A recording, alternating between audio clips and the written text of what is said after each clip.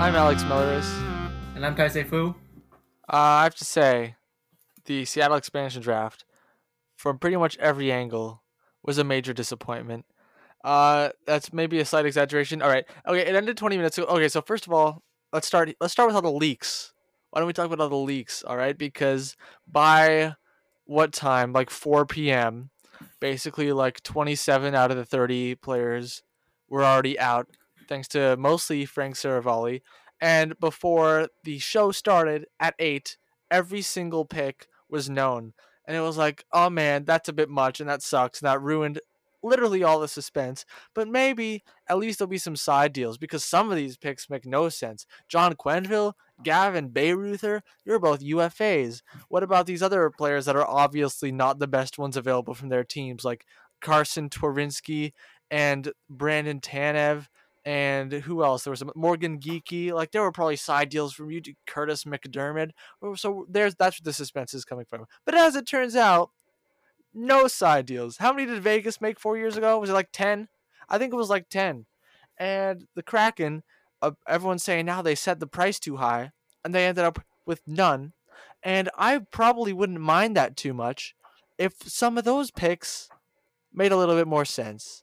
We were about to start spitballing back and forth on what possible rationale could there be to select pending UFAs, Gavin Bayreuther and John Quenneville from their respective teams, and we've come up with absolutely nothing. Yeah, this is like the thing. I kind of joked about it when I think was I talking about the Sabres just a few days ago. I was like, well, can we just take a UFA, not do shit with them for 2 days, like during the exclusive rights period, and then call it a pick? Because and then that was a joke. Because why the hell would you do that? You pay $650 million in expansion fees to to become a team and then to pluck a player from each team, and you're gonna go ahead and pick literally nobody. It's just like you could have picked like, I don't know, a somewhat promising 25-year-old from each of these teams, and instead you decide to like literally pick these UFAs. I don't understand. If you wanted them that badly, I highly doubt they would have been priority re-signings from the teams that they were picked from. I mean, who's in a rush to re-sign Gavin Bayreuther? So I think Seattle could have just picked them up, on July 28th, so in a week. But instead, I have no idea. Really. As we're like, first of all, I've got major beef with how this whole thing unfolded. Like, I feel like I wasted like 2 hours, or how long was it in the end? It was 2 hours. 2 hours just watching that thing because on two levels. Because A, we knew all the picks going into it, which it did suck. There was no suspense in terms of the picks. It would have been fun. Like, ooh, what are they gonna take? This whole it was an underwhelming thing. Like especially like big things like the Tarasenko and the Carey Price. Obviously, it was all kind of spoiled ahead of time. But the bigger one is that nobody said anything about the trades. And so, nobody on the broadcast, there was no clear protocol set out. Like, okay, we're going to announce the side deal when we call out the pick for that team, for example. And so, I don't know. It just feels like I was led to assume that I was supposed to watch this whole goddamn thing because they're going to, release them in a flood at the end of the program or something like that. And yet there was nothing. And, this whole thing feels like kind of a dud. And overall, it just feels like the picks overall, and we'll get into them. Seems like Ron Francis is clowning quite a bit. Okay, I see a tweet from Pierre LeBrun from about 4 minutes ago. It says, any trade Seattle may have in the hopper will be finalized and announced after the trade freeze is lifted at 1 p.m. Eastern Time Thursday, which is tomorrow. And I suspect there will be a few over the coming days. I don't know if this means trades like, oh, yeah, they have a bunch of defensemen now. They're going to trade, I don't know, they're going to trade William Borgen to whoever, Dennis Cholowski to Winnipeg or whatever. Or if this actually is finalizing details of the side deals with, Columbus and Chicago about Bayreuther and Quenneville. And here's Jay Fresh asking, expansion draft consideration trades or post-draft trades? And no one's answered him yet. So hopefully there'll be some clarification soon because that has to be the only explanation is that Chicago and Columbus with Seattle are putting the finishing touches on those expansion draft consideration deals to take Gavin Bayreuther and John Quenneville. That must be it. That's a bit weird, though, right? Like, you're finalizing the trade after Seattle plucked the player from you already? Well, in this case, can Chicago and Columbus just go, all right, never mind. if I'm not, we don't feel like finalizing this one and just walk away. Like, there's nothing that binds them to this. If they're indeed finalizing the details, what the hell does that mean? So I suspect that if there are a few trades, I really think that they didn't pull anything off in terms of pre-expansion side deals. It sure seems like, and I'm really convinced that if there were any, they would have released them as they were making the picks, or at the very least at the end of the program. But then to wait till after the freeze, I really think like your Borgans and your whatnot, you trade those guys away. But I think the expansion picks, it seems to be set because it doesn't make sense. Why are you finalizing a trade after, like, there's no going back at this point in terms of the picks? So how can you be finalizing details on a trade when Seattle's already made their pick? And now Chris Johnson is saying, it doesn't sound like Seattle Kraken have too much in the drawer for when the NHL's roster freeze lifts at 1 p.m. tomorrow. They'll be busy in the days/weeks ahead, but only one or two moves expected right out of the gate. So everything's really all over the place in terms of what the Kraken are doing. I want to talk a little bit about the actual, event and what it looked like, because it was outdoors, which the vibes were kind of off, but I definitely makes sense why you'd have the event outdoors. What was the name of the guy next to Dominic Moore? I don't remember his name. Do you? I have no idea. Because he was doing such a terrible job from every angle. And like, okay, so Cale Fleury, he's like, oh yeah, this guy's a forward. And then Dominic Moore's like, that's right, he's a right shot defenseman. And then he called Curtis McDermott a forward too. And Curtis McDermott's a defenseman. And then, of course, was the whole Carolina Panthers thing, right? He was like, oh, next to the Carolina Panthers. And then, like, a couple picks later, when I assume he had realized he messed up, he was like, and from the Philadelphia team.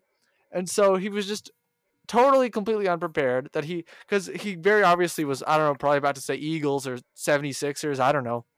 He was like, and he like blanked on the name Flyers.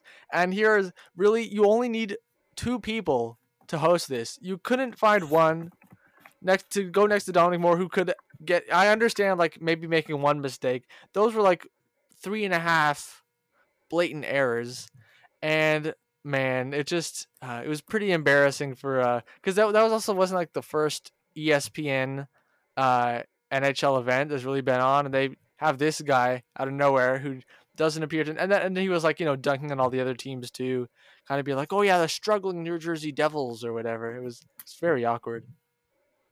Yeah, I looked him up. His name is Chris Fowler. He's a football guy who's worked generally at ESPN. He does like college football, and so kind of a weird casting decision there on behalf of ESPN. Like they just got the rights, and so we're just starting to build some broadcasts. Bit of a weird choice putting a football guy in who, from what I could see, has no discernible hockey experience. And then there you go. The football guy says Carolina Panthers. I mean, what more is there to say? So that's a bit weird. But yeah, the whole thing was kind of underwhelming. And it was almost like as if they were acting as if nobody knew the picks. But like what can you really expect at that point? Yes. But too. Oh god. But everybody knew the picks, and everybody knew that everybody knew the picks. It was everywhere. They were, like the graphics were up. Everybody had already made the graphics on Twitter and shit. And then it was like, oh, who are they gonna pick? Nobody fucking knows. Let's reveal the card or some shit like that. And like, come on, we all knew 4 hours in advance. What are you doing? Just a lot of strange choices there. Huh? Because there was this. I feel like they didn't really dig into the time for the big reveal for like any of the picks. I feel like they obviously knew that everyone already knew the picks because they'd been leaked, but they didn't really lean into it very much. Because really, there's no winning in that situation. Like, we have an hour and a half event all around revealing our team, but our team has been revealed. So this is basically just a massive waste of time, especially because there are no side deals to announce. So I really think this is just, probably what else is new. The NHL botching a situation and, totally destroying the value of their big event. Because I remember like 4 years ago, there were like some picks that were leaked, but it wasn't all of them. I know for sure. Like Alexei Yemelin came out like a couple hours before is one of the big ones I remember. But I know for sure that there were definitely some surprises.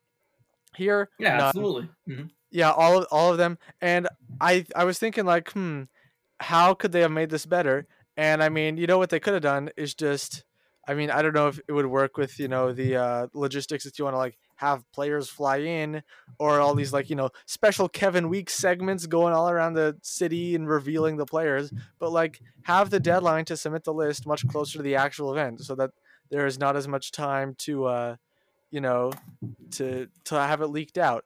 And of course, the other thing that would definitely work much better is to expand two teams at a time, so that it's an actual draft and there's no way to plan ahead. But Yeah. that's probably a while down the road. That's just yeah. And another aspect, well, another solution would be the NHL kind of tightening it up in terms of like leaks. I don't know exactly how they would do that. But it really seemed like from like there was like a source at every team who leaked it to Saravelli or one of these other people that got the scoop. And yeah, it just completely ruins the whole television event because everybody knows what's happening. Add that to the fact that there were no side deals. It's like, why the hell am I even watching? Why the hell did I watch? To watch, I don't know, Marshawn Lynch say, what did he say? Like the boy Cali or some shit like that. Yeah. Like, that might have been the most interesting. That and like Carolina Panthers might have been the two most interesting points in the night. Oh, and the two most when that guy who's not Dominic Moore, whose name I've forgotten again, was like, "I'm standing next to Jamie Alexiak, the heaviest player in the NHL," and Jamie Alexiak had like this big shit-eating smile on his face with the tooth missing. It's like I'm not watching 90 minutes of television to watch those three things. Get the hell out of here. And I'm a big hockey fan. Let alone, I mean, if I'm just an average Joe, am I sticking around to watch this when I could just check Twitter 4 hours ago? No. Get the hell out of here. So yeah, big botch. I mean, what else is new from the NHL? But yeah, they certainly could have done that whole thing better. And yeah, you said it all. You said it best to kick off the show. It really just feels like a big disappointment entertainment wise. Was a pretty big dud. Yeah, Cat Friendly just quote tweeted that previous Pierre LeBrun tweet that I mentioned and says, to clarify, these would be trades that Seattle has in place with other teams for players they drafted today and will now flip elsewhere. With regards to side trades made prior to the expansion draft, Seattle made none. Yeah, so exactly. Yeah, it didn't make sense if they had any afterwards, but yeah. Here, Seattle can salvage this somewhat if they can find a team that's willing to give up a draft pick for the signing rights of Gavin Bayreuther and John Quenneville. That's the only way. How much is that worth? Make any sense. Or if they sign them themselves. Half a 7th round pick? Half of a 7th round pick, I guess. Combined. Yeah, combined they get a 7th round pick, maybe, but probably not. Because like if they wanted to pick them and sign them right away, like they did with Alexiak and Adam Larson, that at least makes some sense. And if they do end up still signing them because they own their rights now for the next 5 or 6 days or so, then that at least makes some sense. But then it's weird that they would have picked them without having already had that contract in place. And it's even weirder if they lose them for nothing when there were not great players or great assets available from either team, but at least some that provided more than no value. And penny UFAs, Gavin Bayreuther and John Quenneville, add nothing to your team. There's gonna have to be some sort of explanation coming out soon. Maybe like a Ron Francis press conference. Is he about to talk to the media? I think, I don't know. There has to be something because NHL GMs do stupid things all the time. But there's no logic from point A to point B on why you would make these two picks. No, absolutely. Like just drafting UFAs in an expansion draft like this without a deal in place, I don't think makes much sense. But maybe in terms of like a superstar, maybe if you're, I don't know, a Dougie Hamilton or a Gabriel Landeskog, and you really want to chase them, but you want that 5-day head start to make sense. But for two absolute scrubs like this, I don't understand. It just doesn't make any sense. And you're right. Getting something is better than the potential of literally getting nothing for your expansion pick. There were pieces that were assets that you could flip. Somebody would flip with you for like, I don't know, a mid-round pick. Why the hell not? And I mean, this alternative, come on. You can't like Gavin Bayreuther that much. You can't love John Quenneville that much. I don't understand. It's completely baffling. And so yeah, now that we really see that there were no side deals, I guess we can take a step back and kind of analyze this whole thing. Like, it sure seems like, it's a combination. I think, first of all, teams were wary, obviously, after Vegas completely fleeced them in 2017. with all those side deals, and that's where they did a lot of their damage, notably the Florida Panthers. But it also seems like, with all these rumors that we heard, like, what was it, a first and a third for an extra protection? Nobody's worth that. Nobody that was selected, barring maybe Mark Giordano, is even close to being worth that compared to the next player that would have been selected. And so it sure seems like, maybe Ron Francis. It seems like he was pretty rigid on that ask, and when teams weren't able to meet it or didn't want to, he didn't budge. And here we are. They didn't really get to exploit much in terms of side deals at all, actually. Yep. So yeah, let's. Okay, so we were talking about like maybe going through this like team by team. Let's start with Montreal, because I think this was actually one of the first ones to leak. Cale Fleury. How many games did he play with his Canadians? Like 41 or so, I think. 1 goal, 0 assists. I remember he almost scored on a breakaway in his first NHL game in October 2019. We're gonna miss him. Should we serenade him out of town? What's that? What's one of those like sad goodbye songs? I don't know if you know any off the top of your head. Don't you forget about me. Or like the Green Day song. Another turning point, a fork stuck in the road. Oh, I will remember you. Will you remember me? Na, na, na, na. Anyway, what did you? Thank you, Cale Fleury.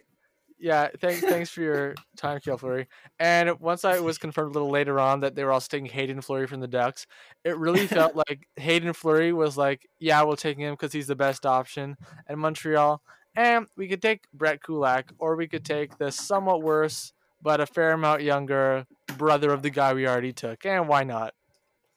Yeah, it does give that vibes, doesn't it? Like, you know what? We're not going to take Carey Price. So, we still got to get some sort of marketing boost. So let's take the brother instead.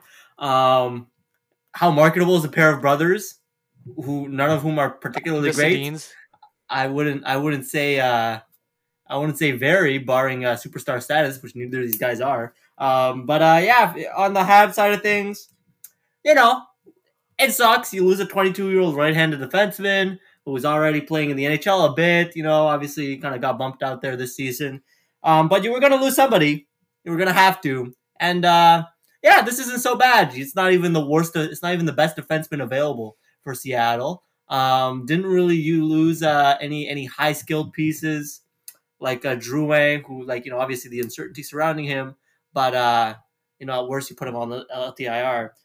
So it kind of seems like, like they lost Yemen last time around for nothing, without a side deal. And that was like the ultimate best case scenario. And this kind of feels like pretty similar for Montreal. And, losing Cale Fleury certainly isn't bad for an expansion draft.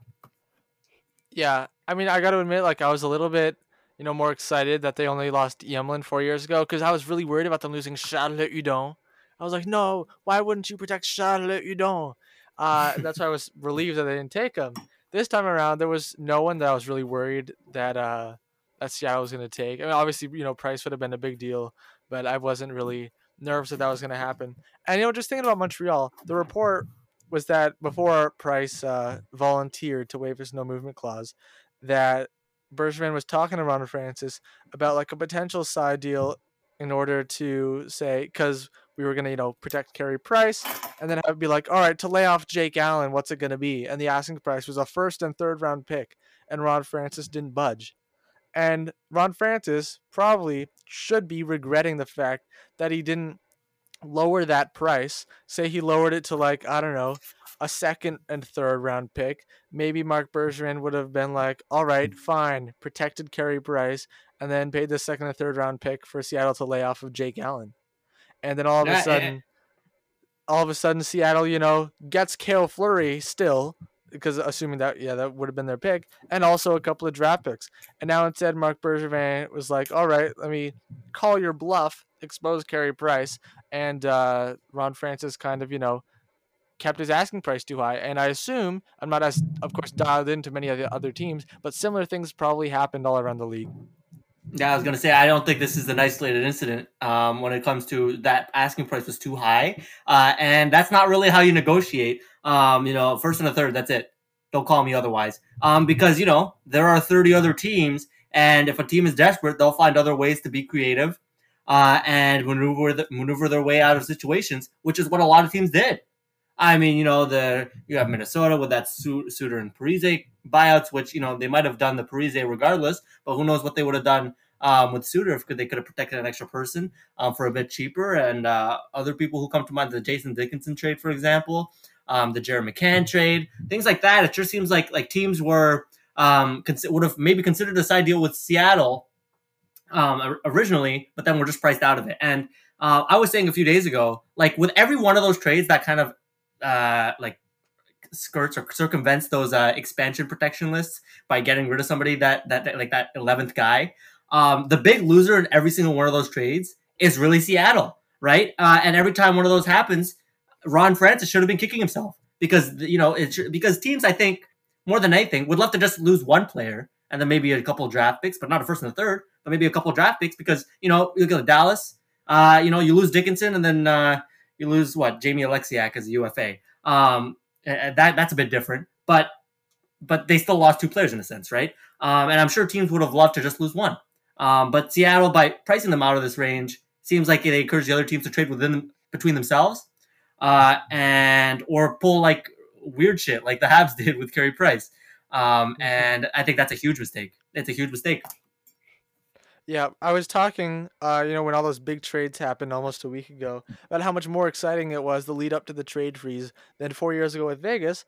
And now I can see that it's because all those trades 4 years ago with Vegas were with the Golden Knights. And so we just didn't know about them yet leading into the trade freeze. And that's why there was barely any activity between the already established NHL teams. This time, with no one wanting to meet the Kraken's high price, they did end up trading with each other.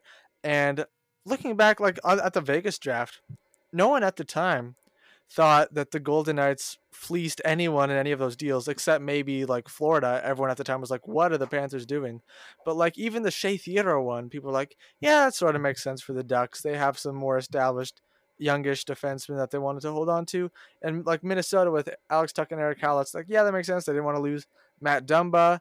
Even though the Columbus one with William Karlsson especially, it was like, oh, way to go, Columbus, getting out from under that David Clarkson deal. And so the fact that Seattle felt like they could, I don't know, waltz in and I guess probably think like, set prices that were as high as I don't know if this makes sense, but like how well Vegas ended up doing in hindsight, Seattle thought they could do that in the present day. And, they can't do that. And it really felt like Seattle was against making fair deals, which of course is a terrible spot to begin with. But like Vegas won all of those side deals after the fact, and Seattle just I don't know felt like they had to win them immediately, and that's why they ended up making none of them. And I think even saw Dom Decision say something like, Vegas gained like 14 wins above replacement from the expansion draft consideration trades that they made. And Seattle, of course, has gained 0. Yeah, exactly. So, yeah, you can't come out and expect to fleece everybody. And I think there's just something is better than nothing at the end of the day. And they got nothing, to put Can it I cut you lightly. off for a second? Yeah, go ahead. Gord Miller is now contradicting Cap Friendly and saying, for those wondering, Seattle's side deals for the expansion draft, and there are apparently several, will be announced tomorrow after 1 p.m. when the NHL's trade/signing freeze comes off. All right. So hopefully that's true, both in terms of for Seattle fans, but also for NHL trade excitement. So I guess we could scratch the last 10 minutes, potentially, God. if we're. Why can't the NHL does not realize like what things the fans care about? Like they're Gary Bettman is probably in there thinking like, oh, fans don't care about side deals. That's just pure business stuff. And then here we have Cap Friendly being like, no side deals, and Gordon Miller being like, oh yeah, actually there are side deals, and Pierre LeBrun being like, oh, there are gonna be deals. No one knows what kind though. And the fact that so many of the most prominent voices are right now so off of the same page in terms of what kinds of trades have happened and are going to be announced and when they're going to be announced is absolutely Bush League. Yeah, no kidding. I mean, it's something that the NHL suffers constantly from. It's just in terms of marketability standpoint, and they're just not transparent at all. And what you get with their rules, with their decisions, everything, and what you get is this, and this is probably the worst of it. It's just a hot mess. Nobody knows what the hell is going on. Nobody knows what to expect. And at the end of the day, it may as well just be it might be nothing at all, right? That we're waiting for or not waiting for. I don't even know anymore. And so, yeah, this is some bullshit. Going back to my complaints earlier about the broadcast, I felt like I was waiting for something that I thought might happen, but in the end didn't. It's the same. It's the same deal. Like, tell us what's going to go on, and stick to it. Don't pull this bullshit where even the most insider of insiders don't know what the hell is going on. And yeah, it's tough to talk about. Like, like we don't know what to say because we don't know what's going to happen in 10 hours. It's going to completely invalidate this podcast. So yeah, it's pretty fucked.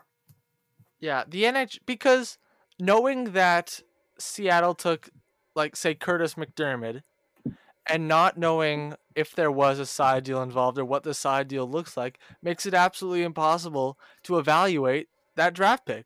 And the fact we know there might be some side deals and we don't know which teams they apply to, assuming, at least Columbus and Chicago would be two of them, it's pretty much impossible to make a judgment on like any one of these draft picks, except the ones we can fairly assume there was no side deal involved, like Tampa Bay, Toronto, a couple other ones, Calgary.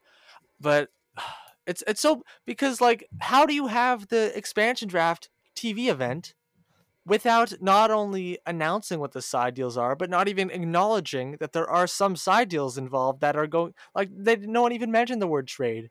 And I guess maybe it was more of like an event like for the Kraken fans or whatever. Like, here are your the new players that you're going to be cheering for. But I don't understand how you can just totally ignore side deals that apparently now happened. Just like pretend that they don't It makes exist. no sense. There's no reason to wait for post trade freeze because the trades seem to be already done. Well, they are done because they made the picks. You can't. There's no backing out of it now. The league's not about to say no. The expansion draft is finished. And in terms of for the fans, well, don't you want to let them know of the exciting assets that they acquired in addition Yes. to the players? And we also got a It first round pick. Awesome. Yeah, exactly. Like I just it's completely baffling. I don't fucking understand. And big failure on the league because now everybody's just sitting around. Really, everybody in the hockey world is just kind of sitting around, looking around at each other. While is there side deals? Is there not? Do we roast the Kraken? Do we not yet? I don't know. Sucks. So, like, and Jay Fresh just tweeted, like, every NHL insider needs to be 100% clear about the distinction between deals made involving expansion draft considerations and deals made involving players picked in the expansion draft being traded to a new team. And that's 100% right. And man, this just kind of, it constantly blows my mind how, like, so many people appear to just, like, get confused about how the I mean, like, I mean specifically like insiders and people who write about hockey get confused about how the NHL runs things. Like, this reminds me kind of when the NHL announced their draft lottery procedure last summer, the like two-stage thing, and like no one understood it and everyone was constantly explaining it incorrectly or explaining it in a confusing way. And it's like this with the like side deals and all these terminologies that people are using and not explaining what they actually mean. So, this might have been the absolute worst time to record, because we've spent a big chunk of this going, we don't understand what's going on. Yeah. And but I think in the end, the grievances that we're airing right now are completely legitimate. And I don't think they're invalid, like, regardless of whether we record today or tomorrow past Mm-hmm. 1 p.m. I still think, like, even if I wasn't recording a podcast today, I'd still be going to sleep like, well, I don't know what the fuck to think about the Seattle draft. And that's completely on the league. Okay, 1 minute ago from Greg Wyshynski. This is a quote from Ron Francis. Teams weren't willing to make the mistakes they made last time on not being able to leverage the draft rules as Vegas did. I don't know if that quote would imply that there's no side deals and Cat Friendly was right and Gordon Miller was wrong, or if it's just, a brief sentence. I don't know. Let's okay. Do you want to kind of put this side deal stuff to rest and try to scrape whatever meaning we can out of what we've witnessed today as possible, and start talking about maybe what the Kraken team is actually going to look like? Yeah, sure. You know, and as a whole, my guess right now is that I think Gordon Miller may have made a bit of a vocabulary slip up. I think he might think, trades involving players selected in the expansion draft, and maybe not side deals. At least, and if that's not true, and if there were in fact side deals, it will truly be one of the stupidest things I've ever heard in my life. There's no reason for it whatsoever to not announce these the day of or at the time of the pick. But yeah, I'm willing to move forward. Let's go. And if there are no side deals, then it's the stupidest thing ever that Ron Francis would choose Gavin Bayreuther and John Quenneville. So either way, someone's royally screwed up. All right, let's go. So let's look at this team. I don't assume that even in those side deals, they're going to get many in terms of NHL players that they'll be able to plug into the roster day one. Yeah, with a lot of these confusing ass picks here, I think this team probably makes the playoffs because the Pacific sucks so hard. They picked a lot of young guys. They picked a lot of young cheap guys. And in terms of all those expensive risks that we were talking about, Carey Price obviously chief among them, but like guys like JVR, who I guessed that they might take, or even like Nino Niederreiter from the Hurricanes. Just off the top of my head, who else is there? I don't know. Tarasenko. Right, Tarasenko, of course. None of those guys were taken. And instead they really went they went heavy on 22-year-olds, 23-year-olds, 24-year-olds, on really cheap contracts. I don't know exactly what their cap hit is looking, but they went super cheap and super young. Yeah, I think in general it makes sense to only take players who are making below or at what they're actually worth. And so, shying away from the JVRs and Voraceks and Tarasenkos of the world, I can absolutely understand. And yet, they still took, I think they made the right choices in terms of somewhat expensive players. Mark Giordano, of course, everyone kind of saw that coming. And as for players making over $3 million on this team, Mark Giordano, Jordan Eberle, Yanni Gourde, Jonas Donskoy, who's maybe a touch overpaid, and Brandon Tanev, who, yeah, that one's a head scratcher. $3.5 million for the next 4 years. I have to say, plus the three players who they signed in the window: Chris Driedger, $3.5 million for the next 3 years. I like that one. Jamie Oleksiak, he's pretty good. I don't hate that contract. Adam Larson, I don't know about 4x4. I started this statement. I was going to make a point about the fact that that all the players making over $3 million are on pretty fair deals, and ended up with most of them are, except for like two or three. So take from that. Yeah, so they signed a few guys. That Oleksiak contract, man, he doesn't really do much offensively. Like, he's a very solid defensive defenseman. But 28, he's the happiest player in the NHL. Yeah, as Mr. Carolina Panthers would have but almost $5 million a year for 5 years. I don't know, seems a lot.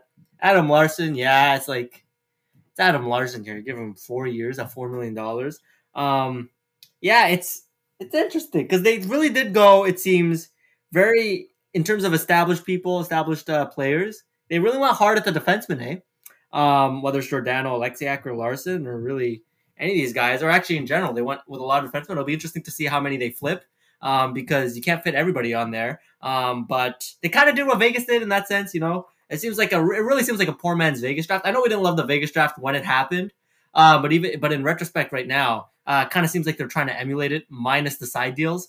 And I don't know. It remains to be seen how successful it is. But I think that the return that they get potentially on these trades makes a big difference, obviously.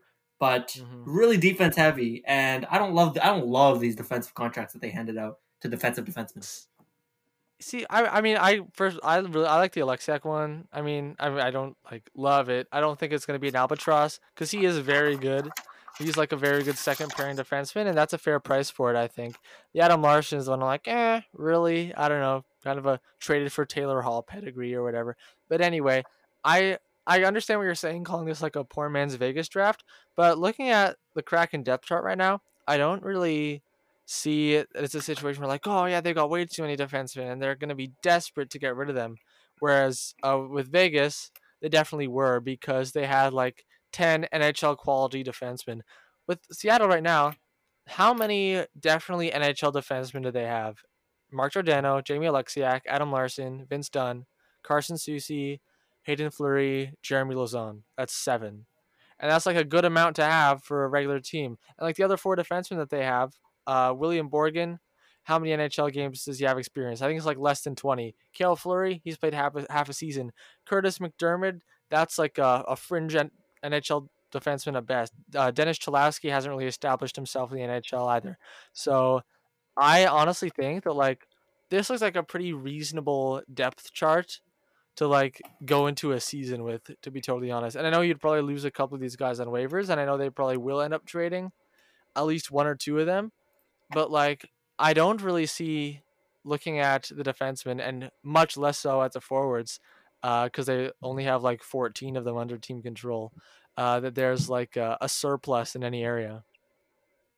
Yeah, I think I guess maybe their philosophy was it's harder to acquire defensemen, both in free agency and in the draft, and so let's get them in the expansion draft, and then kind of go shopping because they have what I think almost $30 million in cap space to go shopping for the forwards because right now their forwards there's almost nothing. I mean, you look at this team in terms of its forwards, and they fucking suck. Um, like they're terrible. So I think that's probably their move at this point.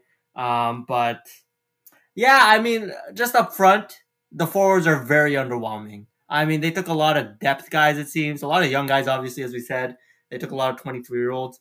But hardly like they're gonna need to do I think a bunch of shopping with the forwards. I think their goalies are probably set, barring any trades. Their defensemen, as you mentioned, it seems like they got like 7 NHL guys and some fringe guys that they're willing to develop in the minors, potentially call up midway through the season. Yeah, I think the forwards is where we're gonna go shopping in July 28th. Yeah, I've crafted some preliminary lines for this team. By the way, they have 14 forwards only under team control, which is the ones they drafted minus John Quenville because he's a UFA, and also plus Luke Henman, who was their first signee from however long ago that was, who's not an NHL player. So really, here's what you have. Calle Yarncroke, Yanni Gourde, Jordan Eberle is your top line. Which, by the way, apparently Yanni Gourde is injured. I don't remember what it is, but he might not be back till like November. So this is assuming everyone's healthy. Yarncroke, Gourde, Eberle. Then Jonas Donskoy, Jared McCann, Mason Appleton.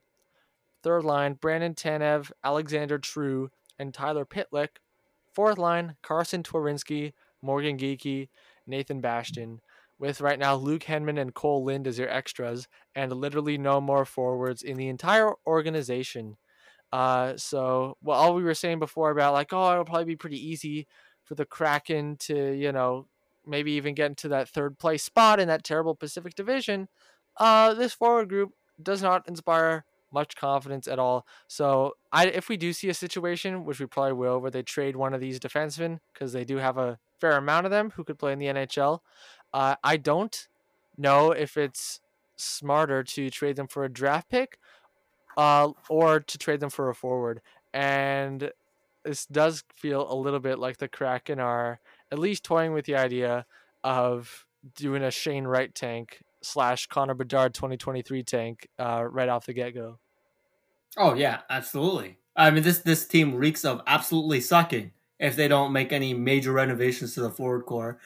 Which I said shopping, but like, how much can you really do at this point? Like, your top 6 is pretty bad, and your bottom 6 is downright awful. Obviously, you can kind of rebuild that, but like your top 6 to begin with is quite underwhelming. I mean, Calle Yarncroc at this point, you're going to need to get another first liner, and that's going to take if you're going to replace him, and that's going to take out a significant chunk of your cap. And so, despite all the discount dudes that they got out of this expansion draft, at the end of the day, you still need to spend the money on the top line guys if you're going to have a competitive team. And they're going to have to do that in free agency now. And, well, who knows how possible that is. And so, yeah, but then again, it is the Pacific Division.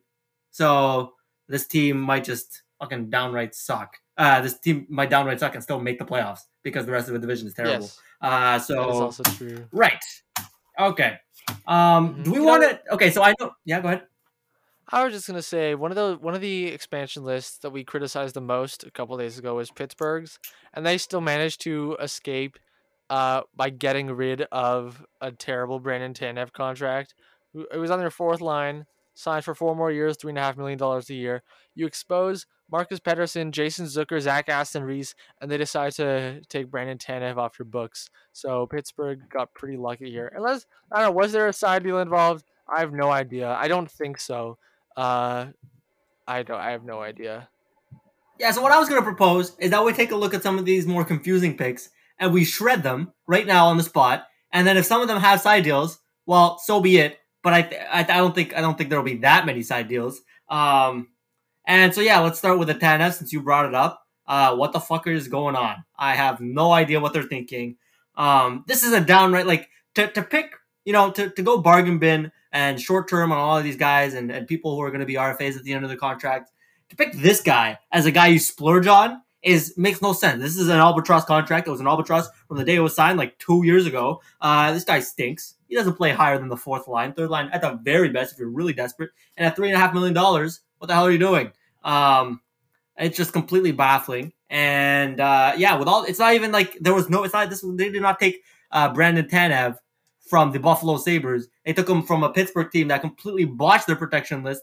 And yeah, they escaped extremely unscathed. And in fact, I would argue Pittsburgh escapes even better than they were before because they are out from under this contract. And good for them. If Brandon Tanev were placed on waivers in the middle of this past season, there's no way anyone claims him, especially when Paul Byron slipped through like what was it 3 times. So this is a terrible pick. You know what else is a terrible pick is Morgan Geeky. Not because I have anything against Morgan Geeky, but because Nino Niederreiter and more importantly Jake Bean were available, and everyone was talking about Ron Francis drafted Morgan Geeky when he was GM of the Hurricanes. I'm almost certain he also drafted Jake Bean, and now I guess he isn't such a fan anymore. People were talking about Jake Bean like, watch the protecting Brady Shea instead of Jake Bean is a massive error of the Hurricanes, and Jake Bean could end up being like Shea Theodore 2.0. At absolute best, of course. And instead, Seattle decided that they're all right, and they'd rather take Morgan Geeky, who's got a good motor, good energy guy, instead of the much higher ceiling offensive defenseman Jake Bean. And looking at the makeup of their defense right now, they could definitely use another offensive defenseman in there. Yeah, it's complete. This one's dumb. I don't understand.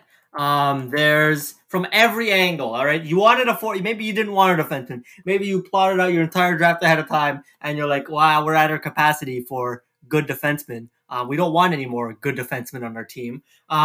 Maybe you want to go forward. Well, Niederreiter was sitting right there. And maybe you think, well, I don't want Niederreiter on my team. He only has 1 year left on his contract. And, he's not about to develop. Might not fit our contention window. Well, then trade his ass. And I can guarantee you can get more, especially if you retain because you have so much salary cap space. You can get a shit ton for Nino Niederreiter, and I can guarantee you'll get an asset better than Morgan Geeky.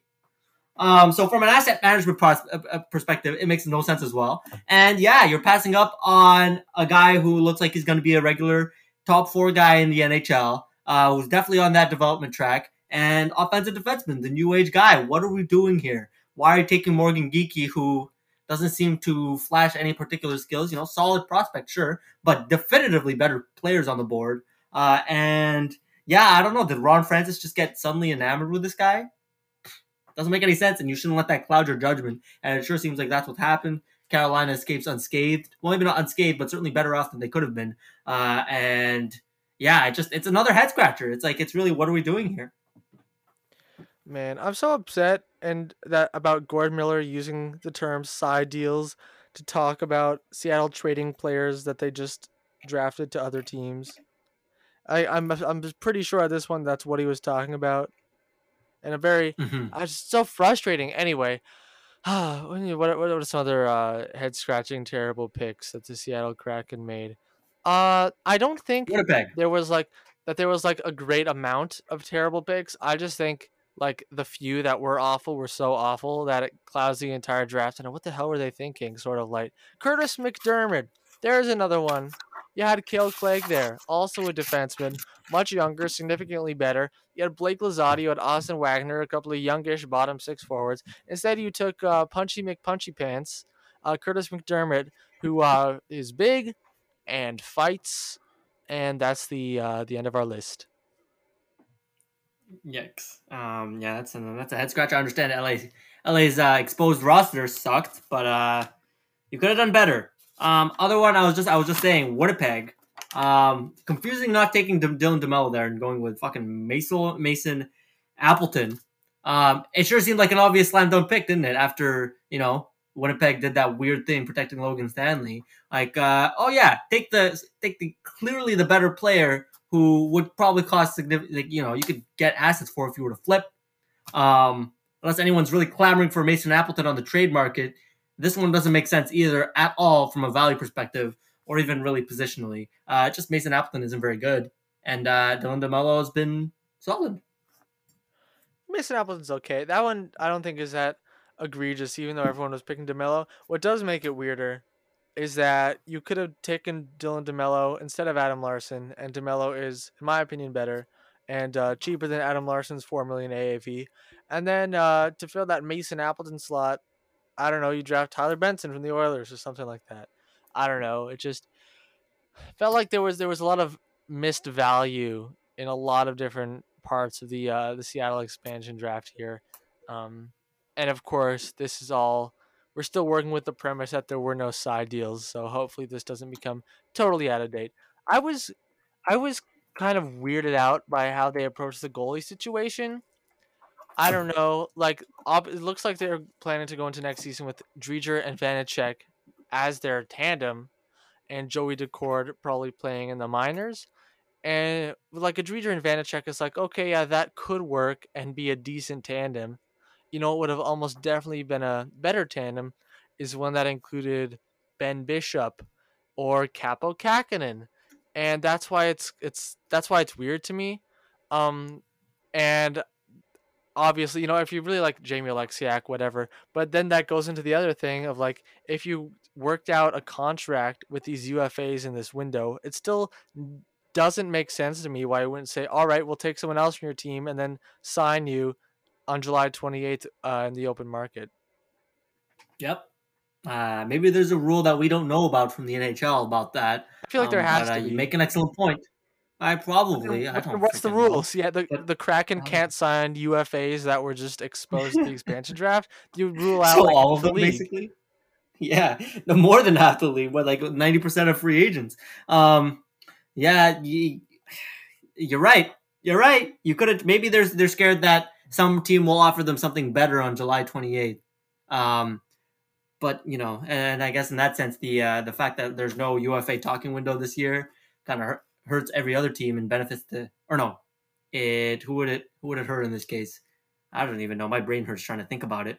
I think it hurts everyone except the Kraken. Okay, it hurts everyone else but the Kraken. Great. So in that case, that's even less reason to do this nonsense and sign them ahead of time. So yeah, why didn't you just do that? I really don't know. And as for the goalie situation, that Kapanen one really sticks out to me. From both perspectives, because A, the goalie's on your roster, you could have done better and Kapanen would have been an upgrade. And B, from an asset management perspective, if you wanted to trade away Capo Kakinen because you really want to stick with those three, you could have gotten a hell of a lot more, I think, for Capo Kakinen than Carson Soucy. Or Soucy, I don't know how to pronounce that one. I think it's Soucy. Okay, Carson Soucy. It's just from an asset, like Soucy's fine. He's a fine expansion pick, all right? But Kapanen would have been a much better one because, NHL goalie at like 24, 25, who's had significant experience and looked, solid. That's worth quite a bit. And so, yeah, just head scratcher after head scratcher there. And yeah, the goalie situation, it looks kind of shaky. Dreger, yeah, solid contract, but just I don't even know. And just looking at like Minnesota and Washington, would you rather Carson Soucy and Vitek Vanacek or Brendan Dillon and Capo Kakinen? Look, you got two, left shot defensemen and Dillon and Soucy who play similar styles, two goalies that are pretty good and about the same age, and it feels like they just went with the worst option in both cases. Yeah, I think so. And there's no explanation for it. I don't know. They're just maybe their talent evaluation's a bit off. I just value wise, it doesn't make sense. It doesn't make sense. Mhm. I don't get it. And yeah, I You know, it's I'm trying to yeah. remember after the Vegas expansion draft, people were kind of talking about their draft in the same way we're talking about it now. And then of course they went on to, be the big surprise, make the Stanley Cup final, whatever. I feel like we're about to see that maybe Vegas was something of a fluke and Seattle might just be, what people actually had thought of as an expansion team being, which is near the bottom of the league for a while. Because especially looking at the forwards, I know we didn't necessarily see like William Carlson scoring 43 goals and like Eric Howla, I think had like 29 or whatever, and everything gelled so perfectly well for that team. And it's like, okay, looking at the Kraken, who has the chance to really explode in the same way that those players did? I see. Well, we already know Eberle's good. Yanni Gord, Jared McCann, could Donskoy end up scoring 30 goals out of nowhere? Maybe. How about Mason Appleton? I really don't think so. Is Cole Lind a diamond in the rough who's ready to pop off? How about Carson Twerinsky, everyone's favorite? I just I don't see it happening, and I think this team is going to be worse than maybe we were all projecting a couple days ago. Yeah, I think it's a combination of this was a pretty bad draft in terms of maximizing value, and yeah, I think our expectations were perhaps a bit overblown. But to be fair, there was a considerable amount of talent left on the on the board. So I think Seattle just did a bad job. I think is a big part of it. And maybe we can't expect the general managers to do the best, and I disagree. I think we should be able to because there's only 30 whatever, 32 of these jobs. We should be hiring the very best and not these numbnuts. Out here drafting John Quenville. And So Gavin I, Bayreuther. that's right. And I don't know what Ron Francis is doing. It seems like his. I think a part of it is that he seems to like just overall in this whole draft. Um, he seems to value cap space a lot, and that's very understandable. Flat cap and everything, and obviously every team's looking through the couch corners, looking for some cap space. But maybe a bit too much. Maybe at the cost of an actually good roster. And obviously you don't want to go out and get some albatrosses, but then again he did with Brandon Tanev. And I feel like maybe he was scared off by some bigger contracts that are value, but just happen to be bigger because they're better players. And that's what I wonder. I think it'll be definitely interesting to see how he weaponizes this cap space because in order to make this work, he's definitely going to have to because that's what he seems to have really leaned on with his whole draft. I could see the Kraken maybe ending up in the Shane Wright sweepstakes, but having thought about it a little more, I don't think they're trying to. I think they're really like, yeah, Dreger Vanacek, this is our great tandem. But especially looking at the defense, especially how they so intently went out and targeted and got Alexiak and Adam Larson, who are both 28 years old, and Giordano, Vince Dunn. This really feels Carson Soucy feels like a team that's like looking at the defense core like, oh yeah, we constructed it because we want to succeed immediately, even though the forward group does not give up that same energy at all. Yeah, it feels like an unintentionally bad team if it does end up being so, more than an outright tank. And if it was an outright tank, there would have been better ways to do it for sure. Better ways to go about it, picking players and then flipping them for assets for the future. That was definitely the way to go. This way, it's like this is questionable. Leaving the forward that bare bones, some nice pieces obviously, but it is quite empty. And like this is a team that I don't know how much they're going to spend in free agency, how many players they're going to get, and with what quality.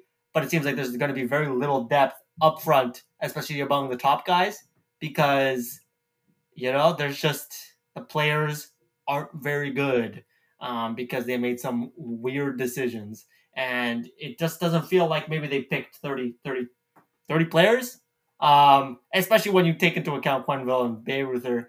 I don't know. It seems like they really kind of whiffed, got some nobodies, and obviously that's inevitable in an expansion draft. But yeah, it does feel a bit disappointing for Seattle. Yeah.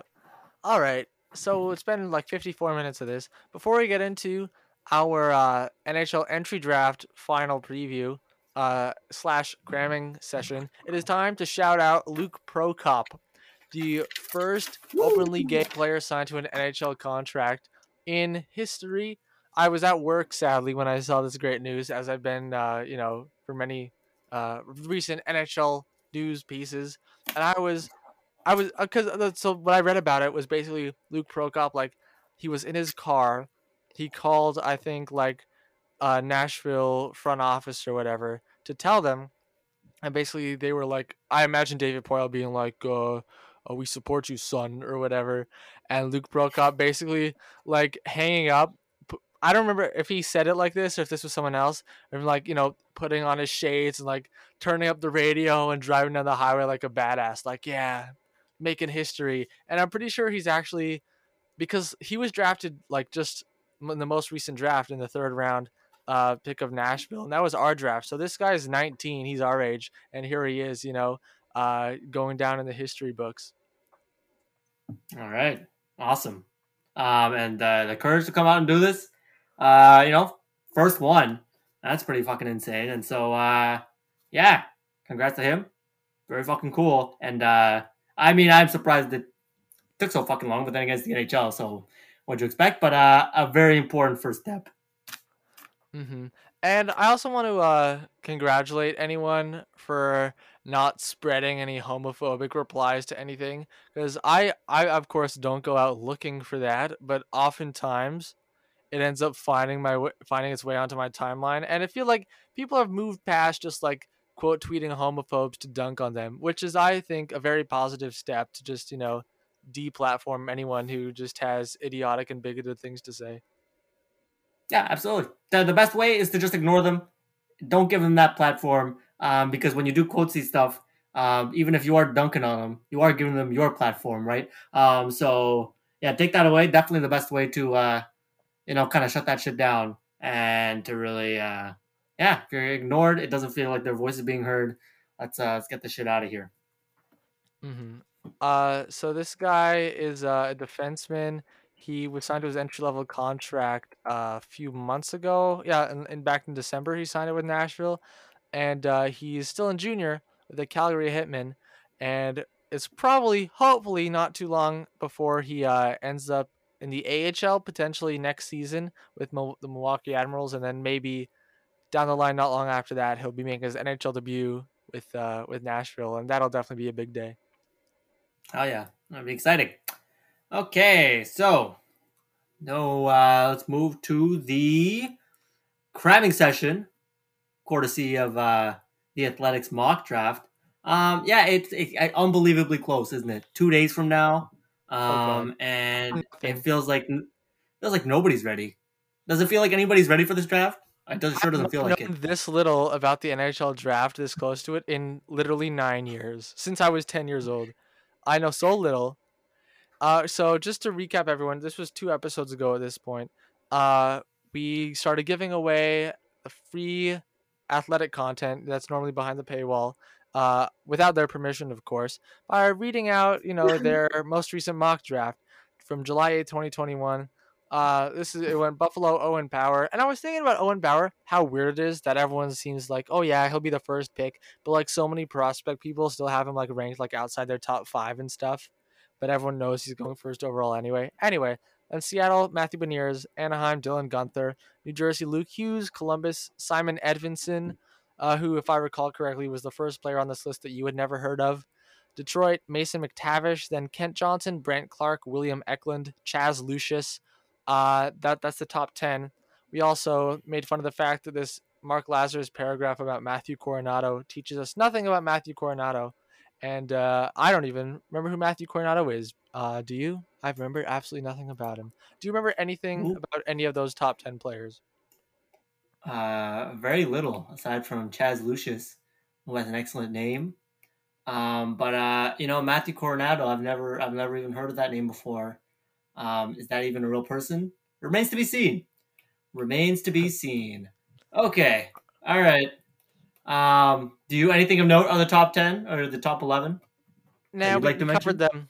We covered them already. So if you want to hear very what we learned about them 2 episodes ago, then go ahead and listen to that one. We're picking up right where we left off.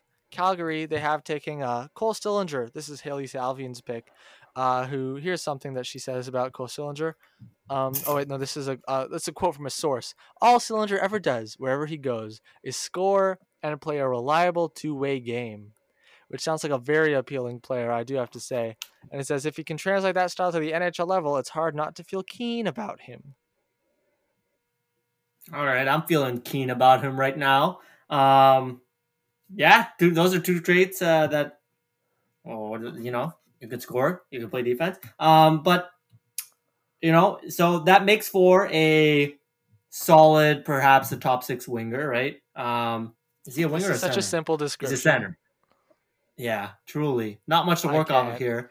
We should But get a website. I'm starting to think. Because I'm remembering. I'm constantly going like, all right, let me look up another scouting report besides this minor paragraph on the Athletic. maybe that's a sign we should have picked a different site. It's okay. They give us gems like the Lazarus paragraph. So we Okay, can here's hope something at least once today. from Last Word on Sports. Here are a couple excerpts. Sillinger's skating has improved this season, but is still a bit of a work in progress. Here's another one. Sillinger is a pure sniper. He might be the best shooter in this draft class. Here's another one that kind of contradicts what Heli Salvian wrote. Sillinger also needs work in his own end of the ice. He can become too focused on the puck away from the play, losing his man and getting out of position. So, is Cole Sillinger a good defensive forward? The jury's still out on that one. Nobody knows. This is crammed 2 nights before the test because last year I went to so many different sites, compared opinions from different people, maybe even watch a little tape and form my own opinion. Now I have 2 tabs open. One of them saying Sillinger plays a reliable two-way game, and the other one saying he needs to work on it. So I guess he's like average defensively.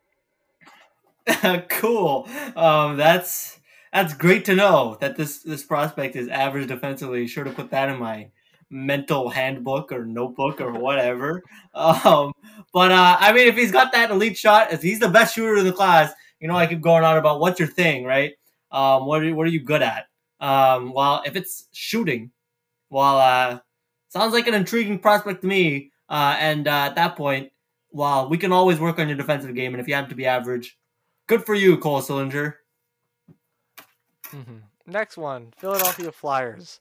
This paragraph's written by Charlie O'Connor, and they took Fedor Svechkov. Here's what Charlie O'Connor wrote. All things considered, I do think the Flyers would like to address their organizational depth at center in this draft, which is why Sillinger going 1 pick before them in this mock is tough. What else did he say? Let's go Svechkov here, a center and a riser on draft boards. He fits the bill as the kind of two-way player that Flyers scouts tend to like, and his numbers as an 18-year-old in the VHL amongst men proves that he's not lacking offensive skill either. All right. That's fun. So this guy, give me a second while I'm on Corey Pronman's. Yeah. Read what Corey Pronman said. I'm trying to find the entry. Okay, while you find it, I'm still on Last Word on Sports. They say that Svechkov is one of the best defensive forwards in this draft. His game is incredibly advanced for a teenager. Oh, that's pretty nice. And here's something else from the offensive game paragraph. Svechkov could use a bit more patience in the offensive end. He will shoot the puck from anywhere, often taking shots from distance and bad angles. His wrist shot is decent, but could use some more power. Svechkov's skating is very hit and miss. He has a good first step and a nice long stride. So this seems like the type of player who, at very least, is going to end up being like a defensive specialist.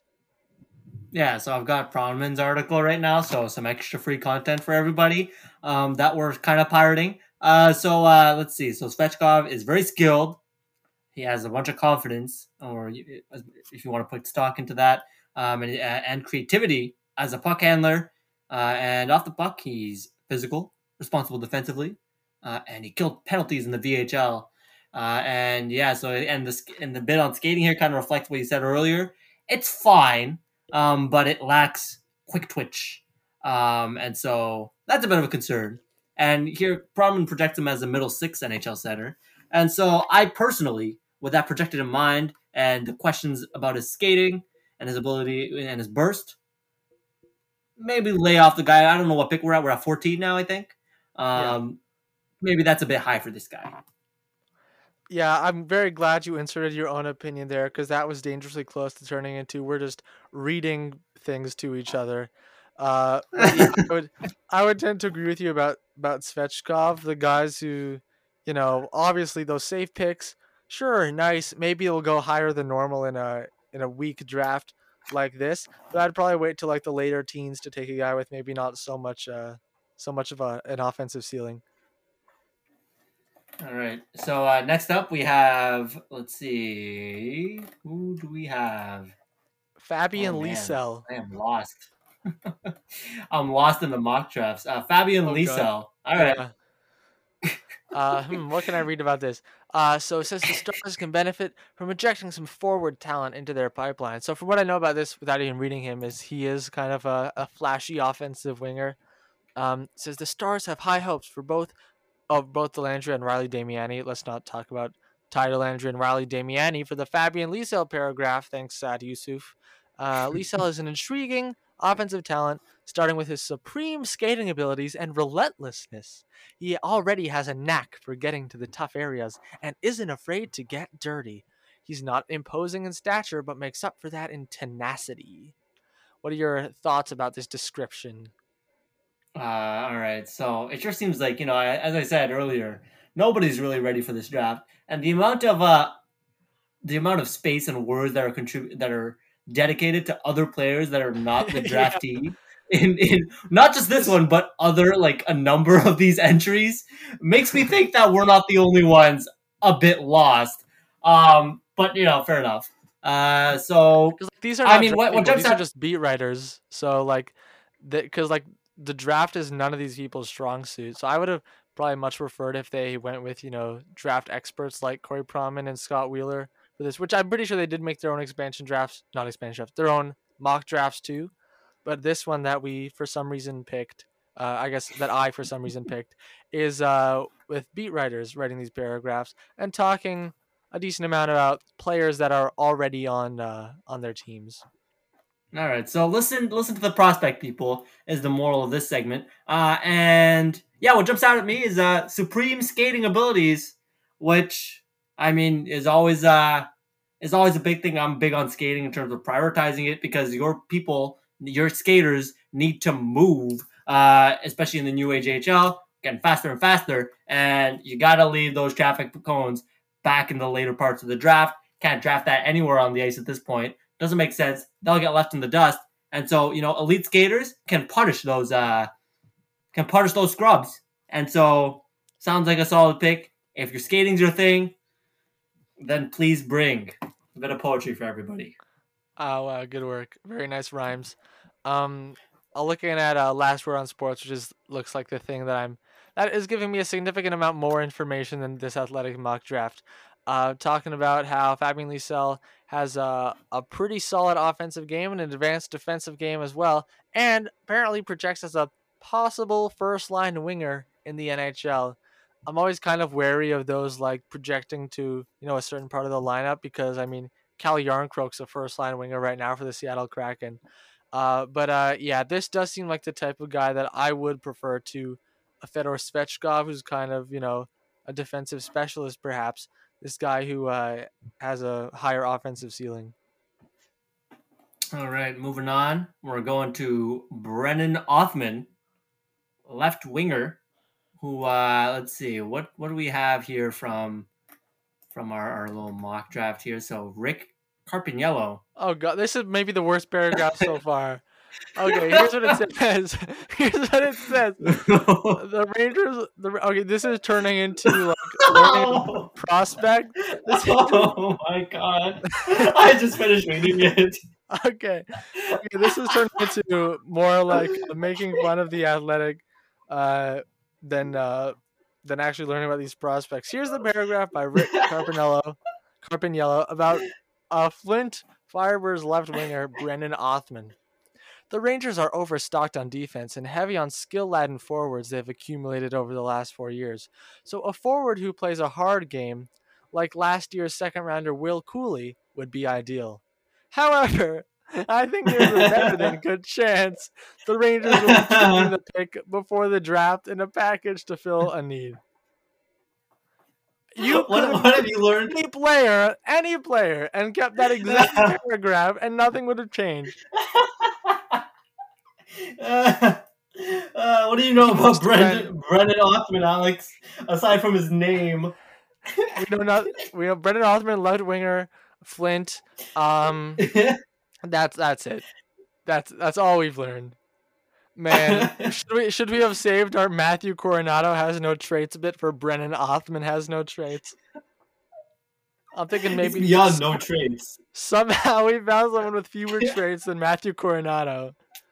Oh my god! He's not even straight up, mentioned in the paragraph that's supposed to be all about him. So, this is his name is truly replaceable. Like as you said, there's nothing about this guy. So he could be completely made up for all we know. Hell, Othman's I've never seen that last name before. So yeah, sure. Okay, so let's look at other sites. Once again, I've reverted to last word on sports. Brennan Othman has a bit of a clunky stride, which robs him of both speed and acceleration. That's kind of a red flag.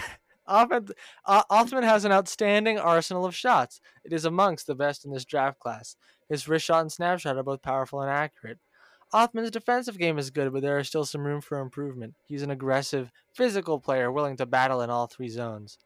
Yeah, this doesn't seem like this does kind of seem like the type of guy you wouldn't mention in a paragraph about him. Obviously, yeah, this is very early, and very early judgments we're jumping to here. But when you're cramming for a test like we are, you kind of have to be brief. And in my brief studying of Brennan Othman, I'm not too intrigued by him. Yeah, no, there's the skating's definitely a red flag, and yeah, this seems like a very vanilla pick for whoever takes it. Well, the goal scoring is always nice, but the skating, that's definitely a red flag. Development wise, you definitely want to make sure you have a good skating coach in there because from what you said, clunky stride.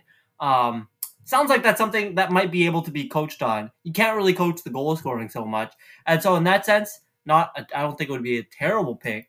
But yeah, nothing much of note here about Brennan Othman aside from pretty good at shooting. That kind of makes him stand out, and then the skating drawback is obviously a red flag. The 17th pick in this athletic mock draft is Jesper Wallstedt, who I think we did mention a little bit like a week and a half ago. I think he should go higher than 17. He probably will. I don't see him falling past Chicago, who's picking 12, but actually 11. And it says in this little paragraph from my Jeremy Rutherford that even though the Blues do have some pretty good goalie prospects like Joel Hofer and Colton Ellis, Wallstedt is too good to pass up. And I've seen a lot of prospect people rank him like even in their top 5, going, this is as close as you can get to like a slam dunk elite starting goalie. Well, shit, top 5. Damn, hello. That's pretty intense. So yeah, I think I mentioned last week when we said kind of tough. We will at least maybe not tough, but we really don't see often in terms of evaluating goalie prospects. Well, what traits are we even looking for? This paragraph, I must say, certainly does not help one bit. But I have Prodman's article here, and he talks about what really sets Wallstedt apart is his his puck tracking ability and his quote sense in terms of his ability to read the play and adjust to it without flailing around up there. And so it doesn't seem like he's the most athletic guy, but it seems like hockey sense wise, technique wise, he's got it down pretty well, and that's what really makes him that elite goalie prospect. Next up is Winnipeg Jets drafting Carson Lambos. Let's see if I'm interested in going back through all these paragraphs and seeing if the beat writer mentions the player they're drafting first or any other player first. Because this one first mentions Cole Perfetti before it mentions Carson Lambos. Winnipeg would be delighted if an elite forward fell to them as Cole Perfetti did in 2020. With the board breaking in a more straightforward fashion, Winnipeg Ice defenseman Carson Lambos is good value at 17th overall. From the little I know about Carson Lambos, he started the year as like a potential top 10 pick and kind of fell off, had some injury issues. Yeah, a medical issue ended Lambos' season early. But as long as he's in fine physical form, the Winnipeg product has enough all around tools to help his hometown team build its blue line of the future. And this does seem potentially like the kind of guy who could end up being a steal if teams are scared off by whatever medical issue he was dealing with, and he ends up, meeting that potential anyway. Kind of like it's starting to look like Hendrix Lapierre from last year will end up doing because he's back on the right track. Yeah, and they talk about puck moving defensemen.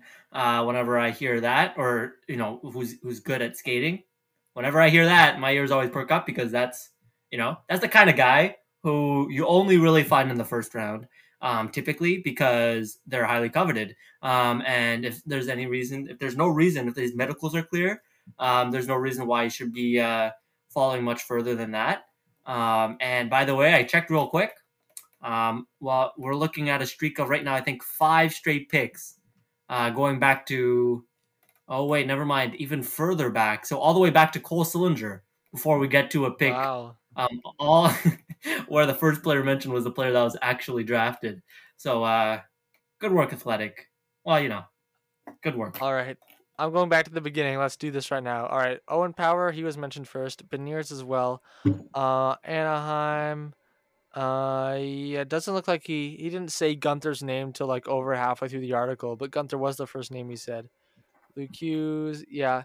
The Columbus pick mentioned Matthew Beniers before it mentioned Edvinsson. I don't know if we're counting that one. I guess so. Of course we're counting. It looks like the trend is that the early picks, the writers did focus on the players, and then you got to a point where like even these beat writers barely knew anything about these players, and it pretty much starts right after the top 10 with the Matthew Coronado thing, starting talking about Jesper Wallstedt and Drew Comesso and Arvid Soderblom before mentioning Matthew Coronado. And then Sillinger, that was the first one mentioned there, and then Svechkov, they mentioned Sillinger first. As you said, it's like what we're at, like 1, 2, 3, 4, 5 of the last 5 and 6 of the last 7. A different player mentioned first. Let's see if the streak continues next time. It doesn't. Nashville here is taking Francesco Pinelli, or I guess that's Francesco Pinelli, center, Kitchener Rangers. The Predators began incorporating younger players into their lineup this season, which places greater importance on finding prospects who can contribute sooner than later. Pinelli, who had 41 points in 59 OHL games in 2019-20, held his own against professionals in Slovenia this season and has top 6 potential. What have you learned about Francesco Pinelli? He's got top 6 potential. That's the only thing that really kind of stuck. Let's see. What was the site you said? Last Word on Hockey? Was the it's the site I'm looking at. You know, like WOS Francesco Pinelli, and they have pretty comprehensive reports. I cannot speak at all to how accurate they are, but if they are accurate, then they are extremely thorough. That there, of course, is an off chance that the writers are making everything up. Yeah, this is what you have. This is truly like a cram session, as if I was studying for like a chemistry exam for tomorrow. Questionable online sources. No need for a cross reference. That's not in the books. But yeah, Last Word on Hockey. They talk about Pinelli. He's a strong skater. With his ability to, he's got very good top end speed. First step. Long stride, hell yeah, let's do that. So that's definitely a plus. His offensive game is, quote, good all around, which sure. Now that makes me question, well, what does he really do for me? Is he a great playmaker? Is he a great shooter? Doesn't seem like he's much of anything. Well, he's a good passer. He's an excellent passer and has very good vision. He reads the play well and can move laterally to create a passing lane. Down a little more, says Pinelli's a solid defensive player. And at the bottom of all these pages, they have highlight reels from all these players. So why don't we click on this and put our eye test to the test, because we know at least this is going to be real. Oh, this is a 5-minute video. I do not have time for all of this. when someone's No, narrating over the nobody. whole thing too. Oh, this I don't have time for this. This is a terrible time to start watching this video. I was in the middle of recording a podcast. Okay, well maybe I'll just just shut up and like nod for 5 seconds and 5 seconds of dead air while we watch a Francesco Pinelli highlight reel. Anyway, moving. I feel like maybe we are the best source of NHL draft knowledge. Like we're probably the best place to go for anyone who needs to learn about the NHL draft. I think it's us. I think we're proving that today. Undoubtedly. I mean, it beats going to the Athletic and reading nothing about Mr. Othman, Brennan Othman, who we're not completely entirely convinced exists according to that paragraph. So, at least we sum it down for you and give you an audio recap of this paywalled content. Yeah, maybe See, we're don't think of free. this. That's our Don't plus. think of it. Yeah, we're free. First of all, so you better not complain. Think of this as instead of being like a place to learn about the draft, or I guess you're not watching. You're listening to two people doing their best to learn about the draft as quickly as possible. So really, this is more of an art piece than an informational thing. Yeah. Right. I Anyway. was just about to ask, what does the listener get out of listening to this segment? And it's Mm. truly, An understanding of it's how people learn about the draft, not actually learning about the draft themselves. exactly, and not just understand the draft, but like really on a deadline, on a very tight deadline. And at Yeah. that point, you really start to question, well, do I really need this? But then you have to bring in the devil. It's art. So what's the point of standing in front of a piece of art in a museum just to look at it? And we know you're here just to listen to it. So if you're here, shout out. Here's what Daniel Nugent Bowman says about the Oilers mock draft pick. The Oilers have some fine goalie prospects in Stuart Skinner, Ilya Konovalov, and Olivier Rodrigue, but none of them have the same elite upside as Kosa. That's Sebastian Kosa, the pick. The organization will be getting a much needed goaltender of the future who can turn pro next fall because of his late birth date. I've got to say, if the Oilers get Sebastian Kosa, that probably is a nice pick, especially considering, they just signed Mike Smith to a 2-year extension. He's gonna be. Did you see this? They signed him to I $2 did. million a year, and he's 39 right now. He just Hilarious. got like two Vezina Hilarious. fifth place votes. So I mean, if Sebastian Kosa can be ready to jump in by the time Mike Smith's contract is done, and Connor McDavid is, how old will he be? He'll be like 26, 27. Still in his prime because he's McDavid. Um, so I do think that would be a pretty nice pick for the Oilers, though, because they haven't had a good goalie who's also younger than 39 in a very long time. Yeah, I mean, when was it like that one good season Cam Talbot had before he Yep. kind of burnt out? That's it, eh? And it's been a long time since then. So yeah, I mean, I don't think he'll be here though. I don't think he'll be available. A guy like who seems like we talked about, there are two real goalies that seem to be really kind of locked in the first round, and I don't think either of them are going to fall all the way down to 20. Much to the Oilers' chagrin, because yeah, this is a team that needs goaltending.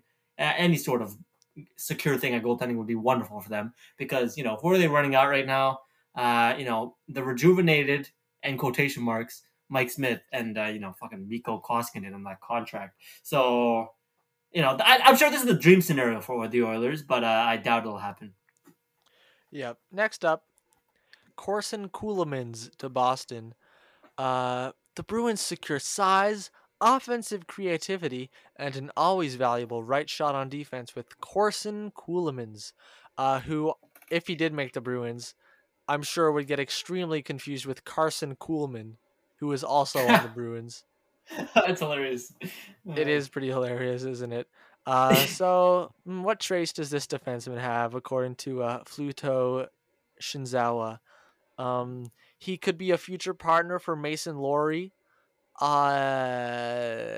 He scored 1 goal and 7 assists for Canada at the U18s. Those are some traits, of course, in Ceulemans. Are you in the process of looking up another scouting report?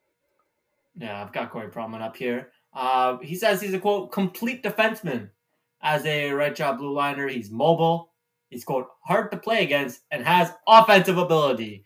You love to hear the first and the third, I don't care much about hard to play against because I think they're pretty hard to play against if you're fucking skating away from you, skating at lightning speed. So, I mean, is that Prodman doubts, or maybe not doubts, but questions if the offense will translate at a top level, particularly the playmaking. But puck mover. We got some offensive ability. Add in a little the eye test, hard to play against. I like this pick. I don't think they're gonna fall to 21 if all these lovely traits are true. Seems like a guy that would probably fit in the top 15. Corson Ceulemans, looking around, I see, this defenseman.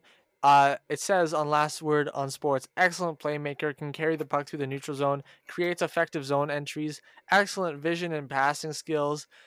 This is my new pie in the sky. Hope he falls to Montreal pick. Corson Ceulemans. You never know who's gonna slide down the draft. Corson Ceulemans, that's my guy this year. That's my dream. I pick one All right. most years from Montreal. Last year was Seth Jarvis. Of course, he went 3 picks too early.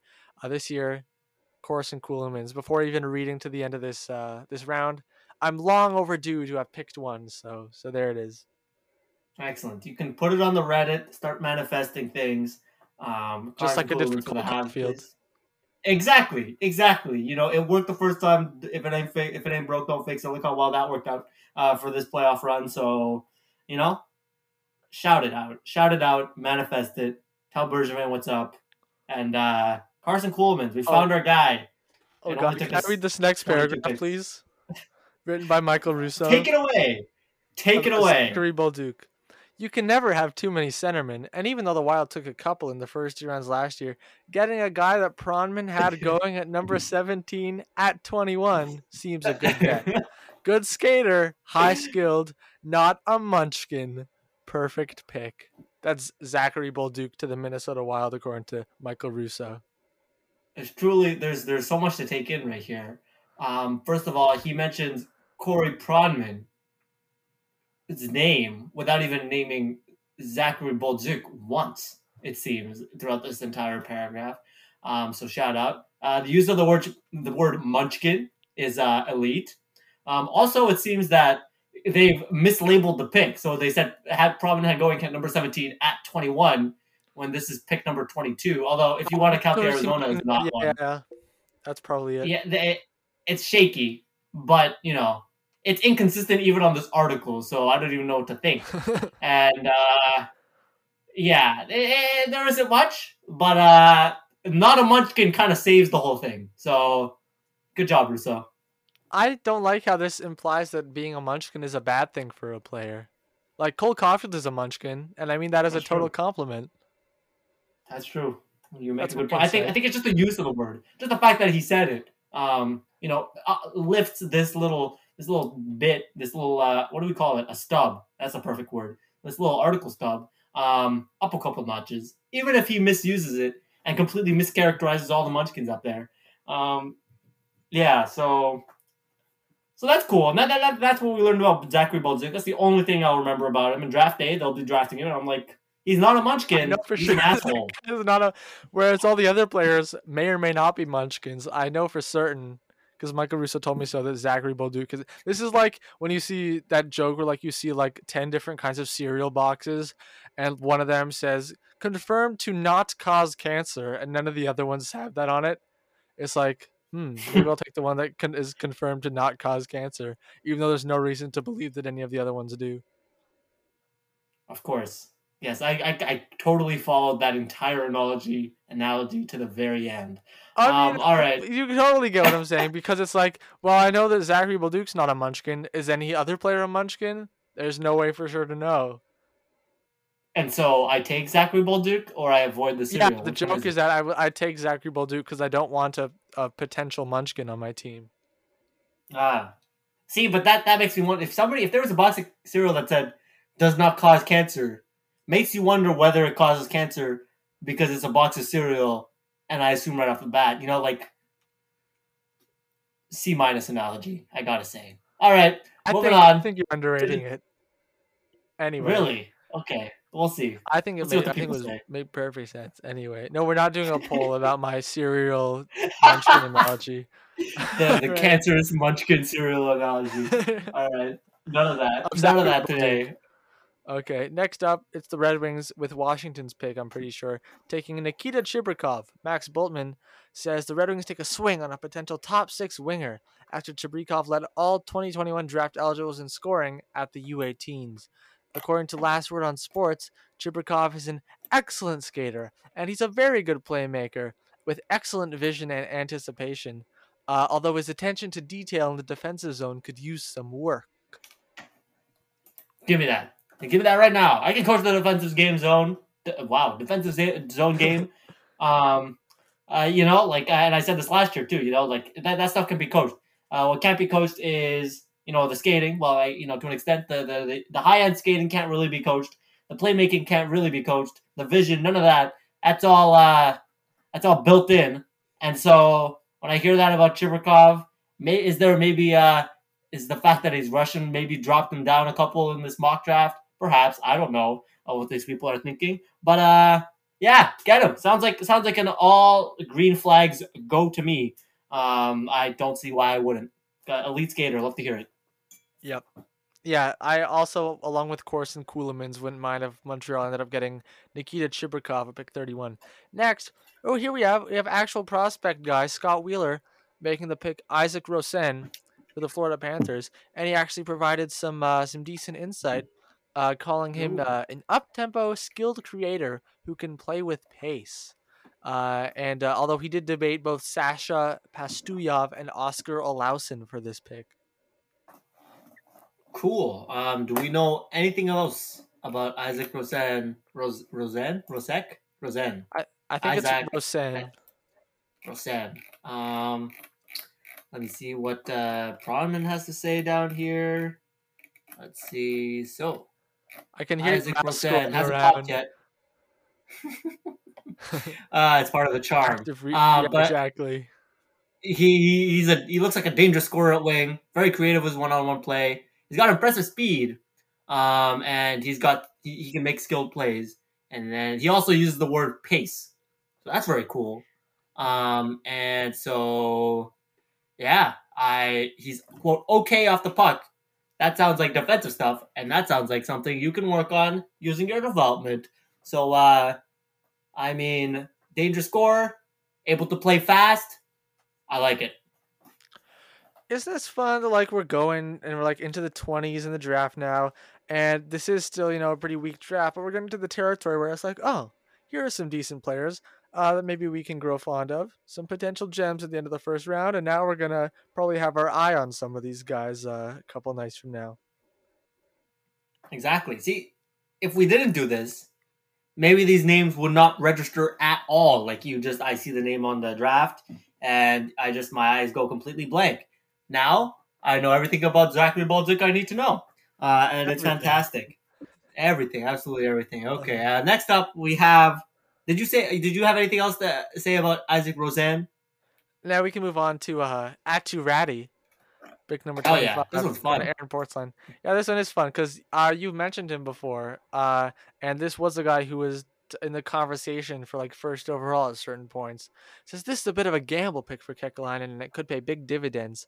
Ratty slid down draft boards with a disappointing year, but his collection of skills are undeniable, and he plays a premium position center that is a desperate need in Columbus. Right. So yeah, whenever a guy falls this hard, because really this was just last year, right? After we did our draft coverage last year and we did a touch preview, we're this guy's we'll look at Owen Power and potentially Atu Ratti, and then all of a sudden he has an awful season. It doesn't seem to be a big injury thing. Nothing. It just seemed like he was bad. And so he's kind of slid down the first round. And so it really makes you wonder what is up. It seems like, the big issue was he wasn't able to produce offensively this year, which makes you wonder, right? What changed? Because especially if you're still in the same league, you kind of expect as you grow, you develop, that your performance really increases, not kind of stalls down. So yeah, that's interesting. That's certainly the big question is what the heck happened and I tend to believe that maybe it's somewhere in the middle. Maybe his development was kind of thrown off track. But I think at heart, to be projected as the number one pick only a year in advance, I think that carries big time weight. And I would be very willing to take a shot at him in the middle of the first round. Here, Prominent says, some various scouts have varying theories on why he kind of fell off, and some think he lacks speed, some think he lacks hockey sense. I can quantify one, I can't really quantify the other. So, yeah. Yeah, don't quote me on this, but I vaguely remember hearing from someone that like the pressure of being looked at as like the top prospect in the draft may have like gotten to his head. I don't know if that was like an actual inside source or if that was just some rando speculating. But either way, if that is the main concern, is it like, oh yeah, the pressure of more eyeballs on you is kind of made your play kind of stall, your development kind of stall, and that is kind of a major red flag when you're hoping in the first round to draft someone who's going to be a pretty good NHL player. Mm-hmm. Yeah, so we'll see. It's certainly like I wonder have we seen someone fall this precipitously from like in 1 year. Like first overall, we're talking, right? I like we've seen top 10 prospects kind of fall off injury and whatnot, but this drastically without much of an explanation other than maybe the spotlight got to him. But even then, that's like major speculation. It seems. Yeah, it's a weird situation, which makes it that much cloudier. The fact that we haven't really seen these players play that much as we would in a regular season. All big question marks, and this whole draft is kind of that too. I remember in 2012 in like the Bob McKenzie's like preseason draft ranking. So this would like late 2011. He ranked Nick Ebert like 10th, I think, and then at the end of the year, he ended up getting drafted with the last overall pick by the LA Kings. It's a fun fact. What's his name? Nick Ebert, who was actually traded 1-for-1 for Jack Campbell in 2016 to Dallas. Fun fact. Oh, well, there we go. Looks like he panned out in a way, I guess. For the Kings. Yeah, and then they parlayed him into Trevor Moore and company, whatever else was the return in that trade. So that's a great 7th round pick for the LA Kings, I have to say. So there we go. The moral of the story is take those chances because you'll end up getting Trevor Moore on your team, or someone like him. The last pick in the draft. Oh, okay, all right. Wow, you really felt the last pick. That's crazy. Alrighty. Well, let's see. Have anything else to say about Mr. Gamble Aturati? We have. Why do we want to make it to the end of the first round? Is that the plan? Oh wait, I want to read this next paragraph because it's Michael Russo again. And once again, he cites Corey Pronman in his paragraph. All right, here's drafting center Wyatt Johnston. Says, I was going to go D here because the Wild are light on D prospects, but Pronman isn't positive Bolduc will end up being a center in the NHL. So I decided to go with another center in Johnston. The more centers, the merrier in Mini, as all Wild fans know. Like 4 picks ago, he was like, Pronman had him at 17 and I got him at 22. And now he's like, yeah, but Pronman isn't sure that he's going to end up in the NHL, so I'll take another center instead. I respect the game. I respect the game. I don't know what Russo's doing here. Man. It's a twofold thing. First of all, the fact that he's blatantly, skimming off of Prodman's material. And second, he's very transparent about it. Like, he's telling you, this is exactly what I'm doing. I'm not going to try to hide it and think I'm giving my own take. I'm just taking Prodman's information. And I'm saying, well, the Wild like centers. And so shout out to Michael Russo. This one's not as good. There's no word of Munchkins. But to quote, the more centers, the merrier in Mini, as all Wild fans know. Fascinating. So fascinating way to end that one. I guess they do. I hope they do. Pretty sure that's a blanket statement anywhere, but I guess in Minnesota it rings particularly true. Yeah, because they don't really have many centers these days. I guess Eriksson Ek and Marco Rossi in the pipeline. But anyway, Wyatt Johnston is ranked number 54 by Last Word on Sports. And yeah, so this is one of the guys I was like just now like I'm not so familiar with that name. I think he is probably projected in the second round most of the time. But Last Word on Sports says Johnston is a very good skater, which is a phrase they seem to repeat pretty often. and he plays a simple but effective offensive game, quick to get in on the forecheck, and forces opposing defensemen to move the puck quickly or to be plastered into the boards. He's also strong in his own end of the rink, so this seems like kind of reminds me of like maybe like a Ty Smolanich type from last year's draft, who ended up being drafted by the Panthers, I think, who we projected in like the early mid second round, ended up falling to the third. Just feels like this kind of guy who's like, yeah, all around pretty solid, might grow into like a third liner. Yeah, exactly. There's not much upside here, is there? Doesn't seem like he really flashes offensively, and so not a guy, especially in all like latter first round. You can go swing for the fences. Why not? Don't go for someone who will, 4 years down the road, you're like, oh, he used to be a former first round pick, Wyatt Johnston. Now he plays 12 minutes a night on our third, fourth line, which, very might well be the case if you take him at 26. All right, we got a brother coming up at Oh boy. 27. Colton Dach, brother of Kirby Dach. This is Sarah Sivian's pick, who did stick with Tom Dundon's promise of never drafting a defenseman in the first round because Colton Dach's a forward. Reading here in her paragraph says, although it strays from their usual agenda of upside, speed, and skill, I wouldn't hate seeing them go for Colton Dach. Jordan Stahl showing no sense of slowing down, but the Canes will eventually need another big man down the middle. I don't see this Colton Dach pick making sense for Carolina with just that information, because this is 2 drafts in a row now with Don Waddell at the helm that they've gone 100% upside, speed, and skills. So why would they stop now? Combine that with the fact that most prospect people that I've seen talk even a little bit about Colton Dach say that, yeah, don't get your hopes up by comparing him to Kirby Dach. He's not as good. The ceiling is not as high. He's probably a second round prospect at best. Last Word on Sports has him ranked at number 74. So this one's a little strange. Yeah, really saying, this one sentence of the, kind of explaining how he doesn't have as much upside, he doesn't have enough speed, he doesn't have enough skill, really is telling on All right, Colton cool. Dach. Cool. So he's big and maybe will be a shutdown center. He's not. He doesn't even have upside. What the hell am I doing here? What am I drafting? So yeah, that's a hard no for me at 27. Anywhere near the first round, anywhere near the second round. What are you doing? What are you drafting? No upside, no speed, no skill. Those are like the 3 biggest red flags. And so basically, she's although it strays from their usual agenda, well, their usual agenda fucking works because it's smart. Usual agenda rocks. So. Although it strays from their smart way of thinking, let's try. Blah blah blah. Yeah. Next up is Samu Salmonen to Colorado. Salmonen, according to Peter Baugh, is a center who can score, and though his skating could use work, he likely will get selected somewhere in the range of the Avalanche's first pick. And according to Last Word on Sports, who ranked him number 55, Salmon's skating is a bit of a work in progress, so it looks like they're in agreement there.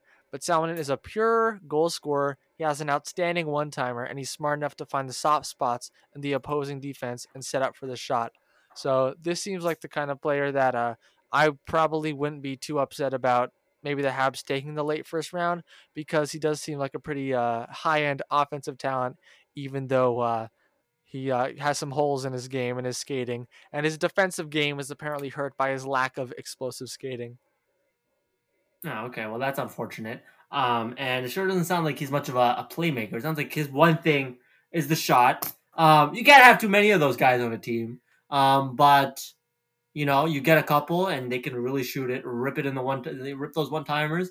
Certainly an asset. And so, I mean, if his one thing is the shot, it seems like we've had a handful of those guys already where, their shot is really what makes them stand out. All for it.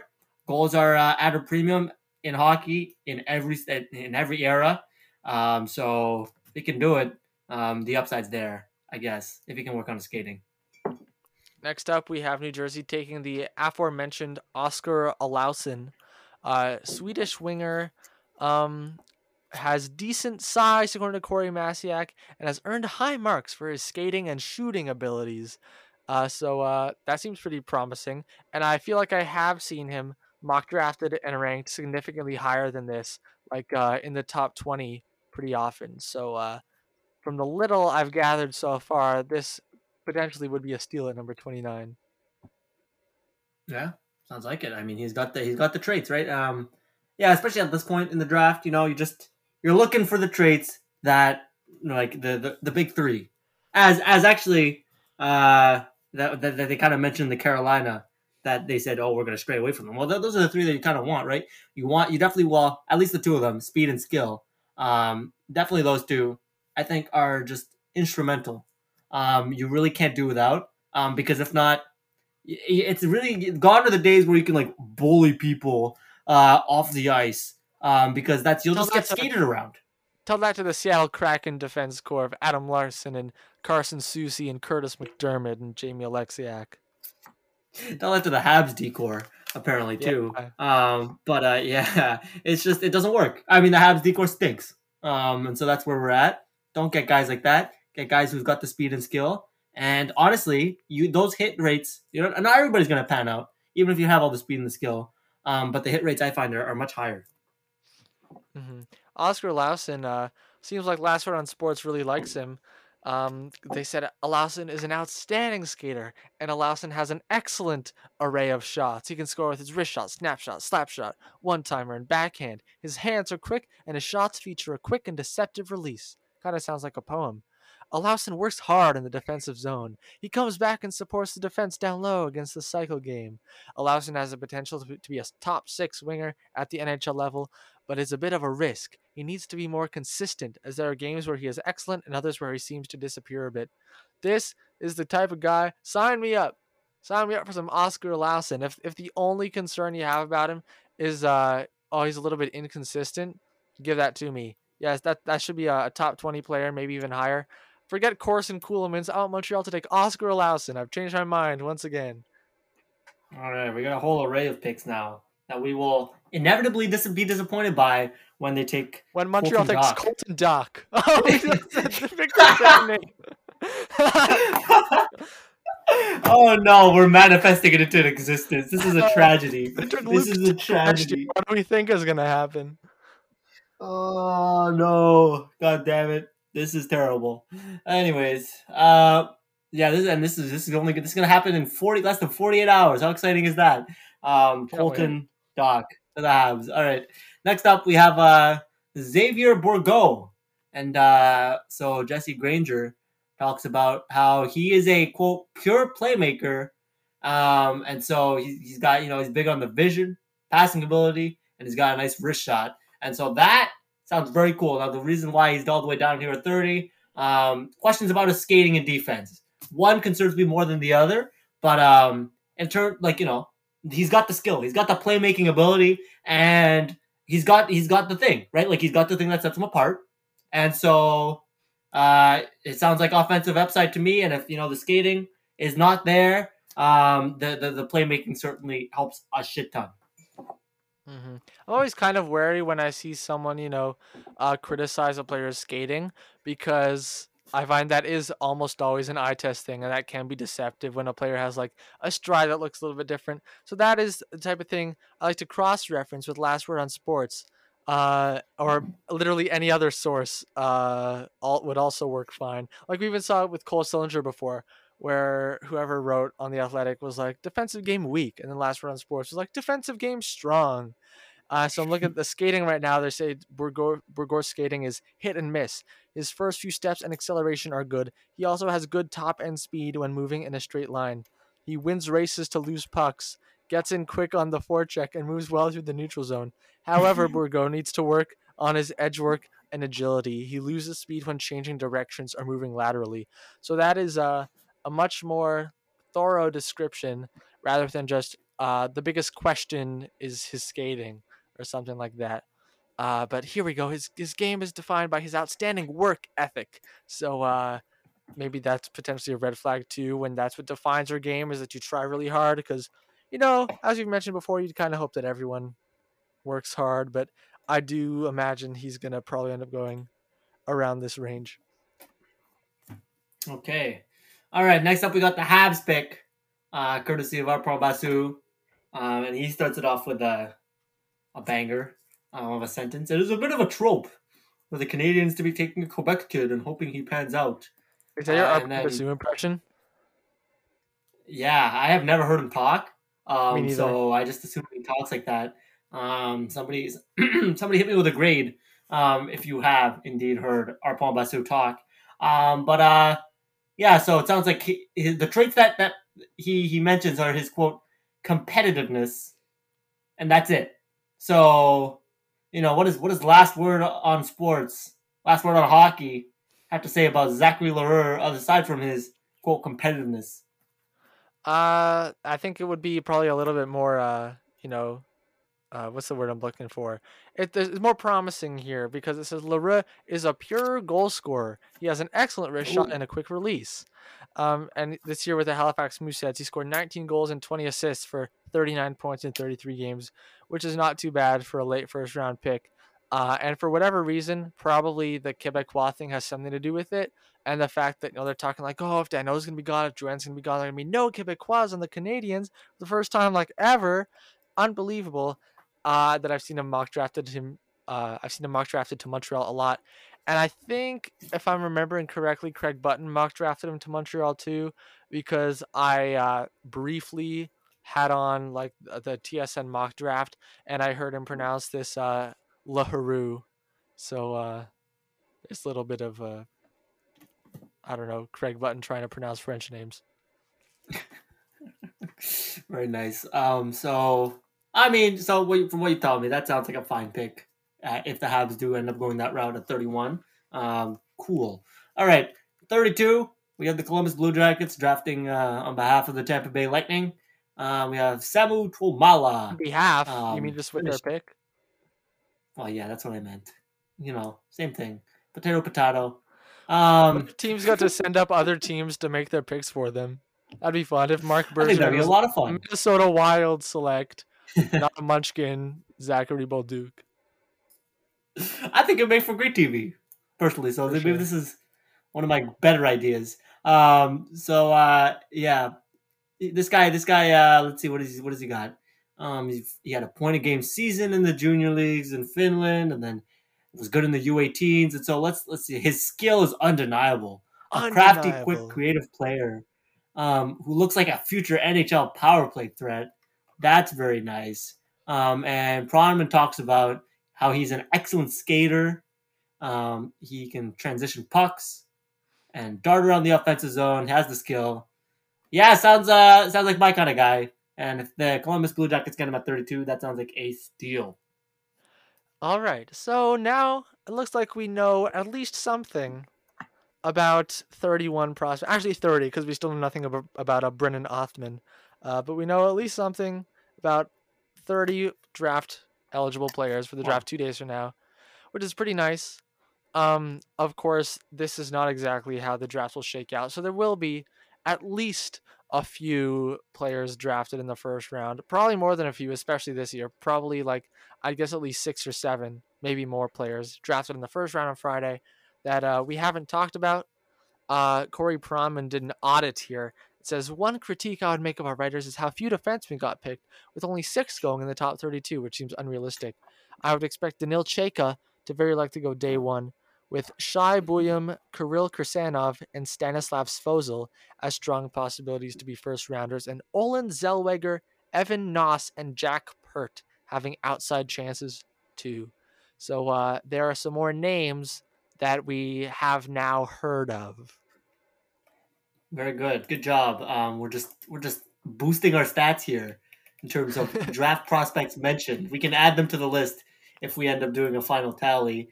So yeah, that's I am certainly more knowledgeable now, having read so much about the prospects and the wonderful shout out to the Athletic for unwillingly giving us the content to use here. And Hey, yeah, last word on any sports. final Thanks to thoughts? you too. Oh, of course. Uh, Big shout out. yeah, my final thought is that Montreal is indeed going to draft French Canadian left winger Zachary Lahoureux with their pick. That's my official prediction. All right. And what's the over/under on the number of Colton Docks that are drafted? If I said that 0.5, you're taking the over or the under? For the first round, Yeah. I'm taking the under. I think he'll end up getting All into right. round 2. All right. If he does end up hitting the round 1, that team will be the laughing stock of round 1. All right. We've decided it. Barring any other major reach for a prospect Barring we've any, never heard of. such as like there were 2 last year, barring any Shakirs or Igor Chinakovs. Right. Barring any of Which I'm those, sure there will be. Colton Dock. What's that? Yeah, of course. Especially this year. Are you kidding me? With the draft, the way the draft scouting is going to be. Hell yeah, I can't wait. And yeah, it'll be fun. It'll be fun. It's been going into a draft with this little preparation. Certainly makes for a lot of blank stares, I'm sure, on my end. But I get to dig deep afterwards. Yeah, I'm kind of excited to just live the life of the hockey fan who knows very baseline information about prospects, pretending to have the ultimate say on whether a draft pick was good or not. I'm kind of looking forward to that. Why would you take someone who's a munchkin in the top 15? You're out of your mind. Munchkins don't belong. They don't belong in the top 15, top 30 at best. So I'll be watching out for your Zach Balzik rant on Twitter. Inevitably coming. All right, I can't wait. Okay, all right. I think that's it. Unless there's any other final topics we want to hit before we call it a day.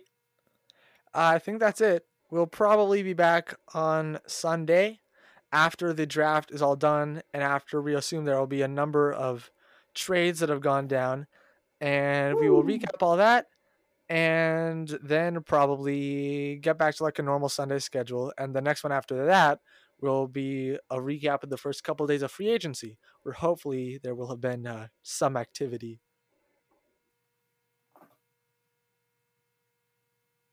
Oh, are you going to say anything? No. Or was that my sign off? Oh, okay. Okay, all right. This has been a very clunky ending to Fusion and Hockey Podcast. Thanks for listening, everyone. Bye.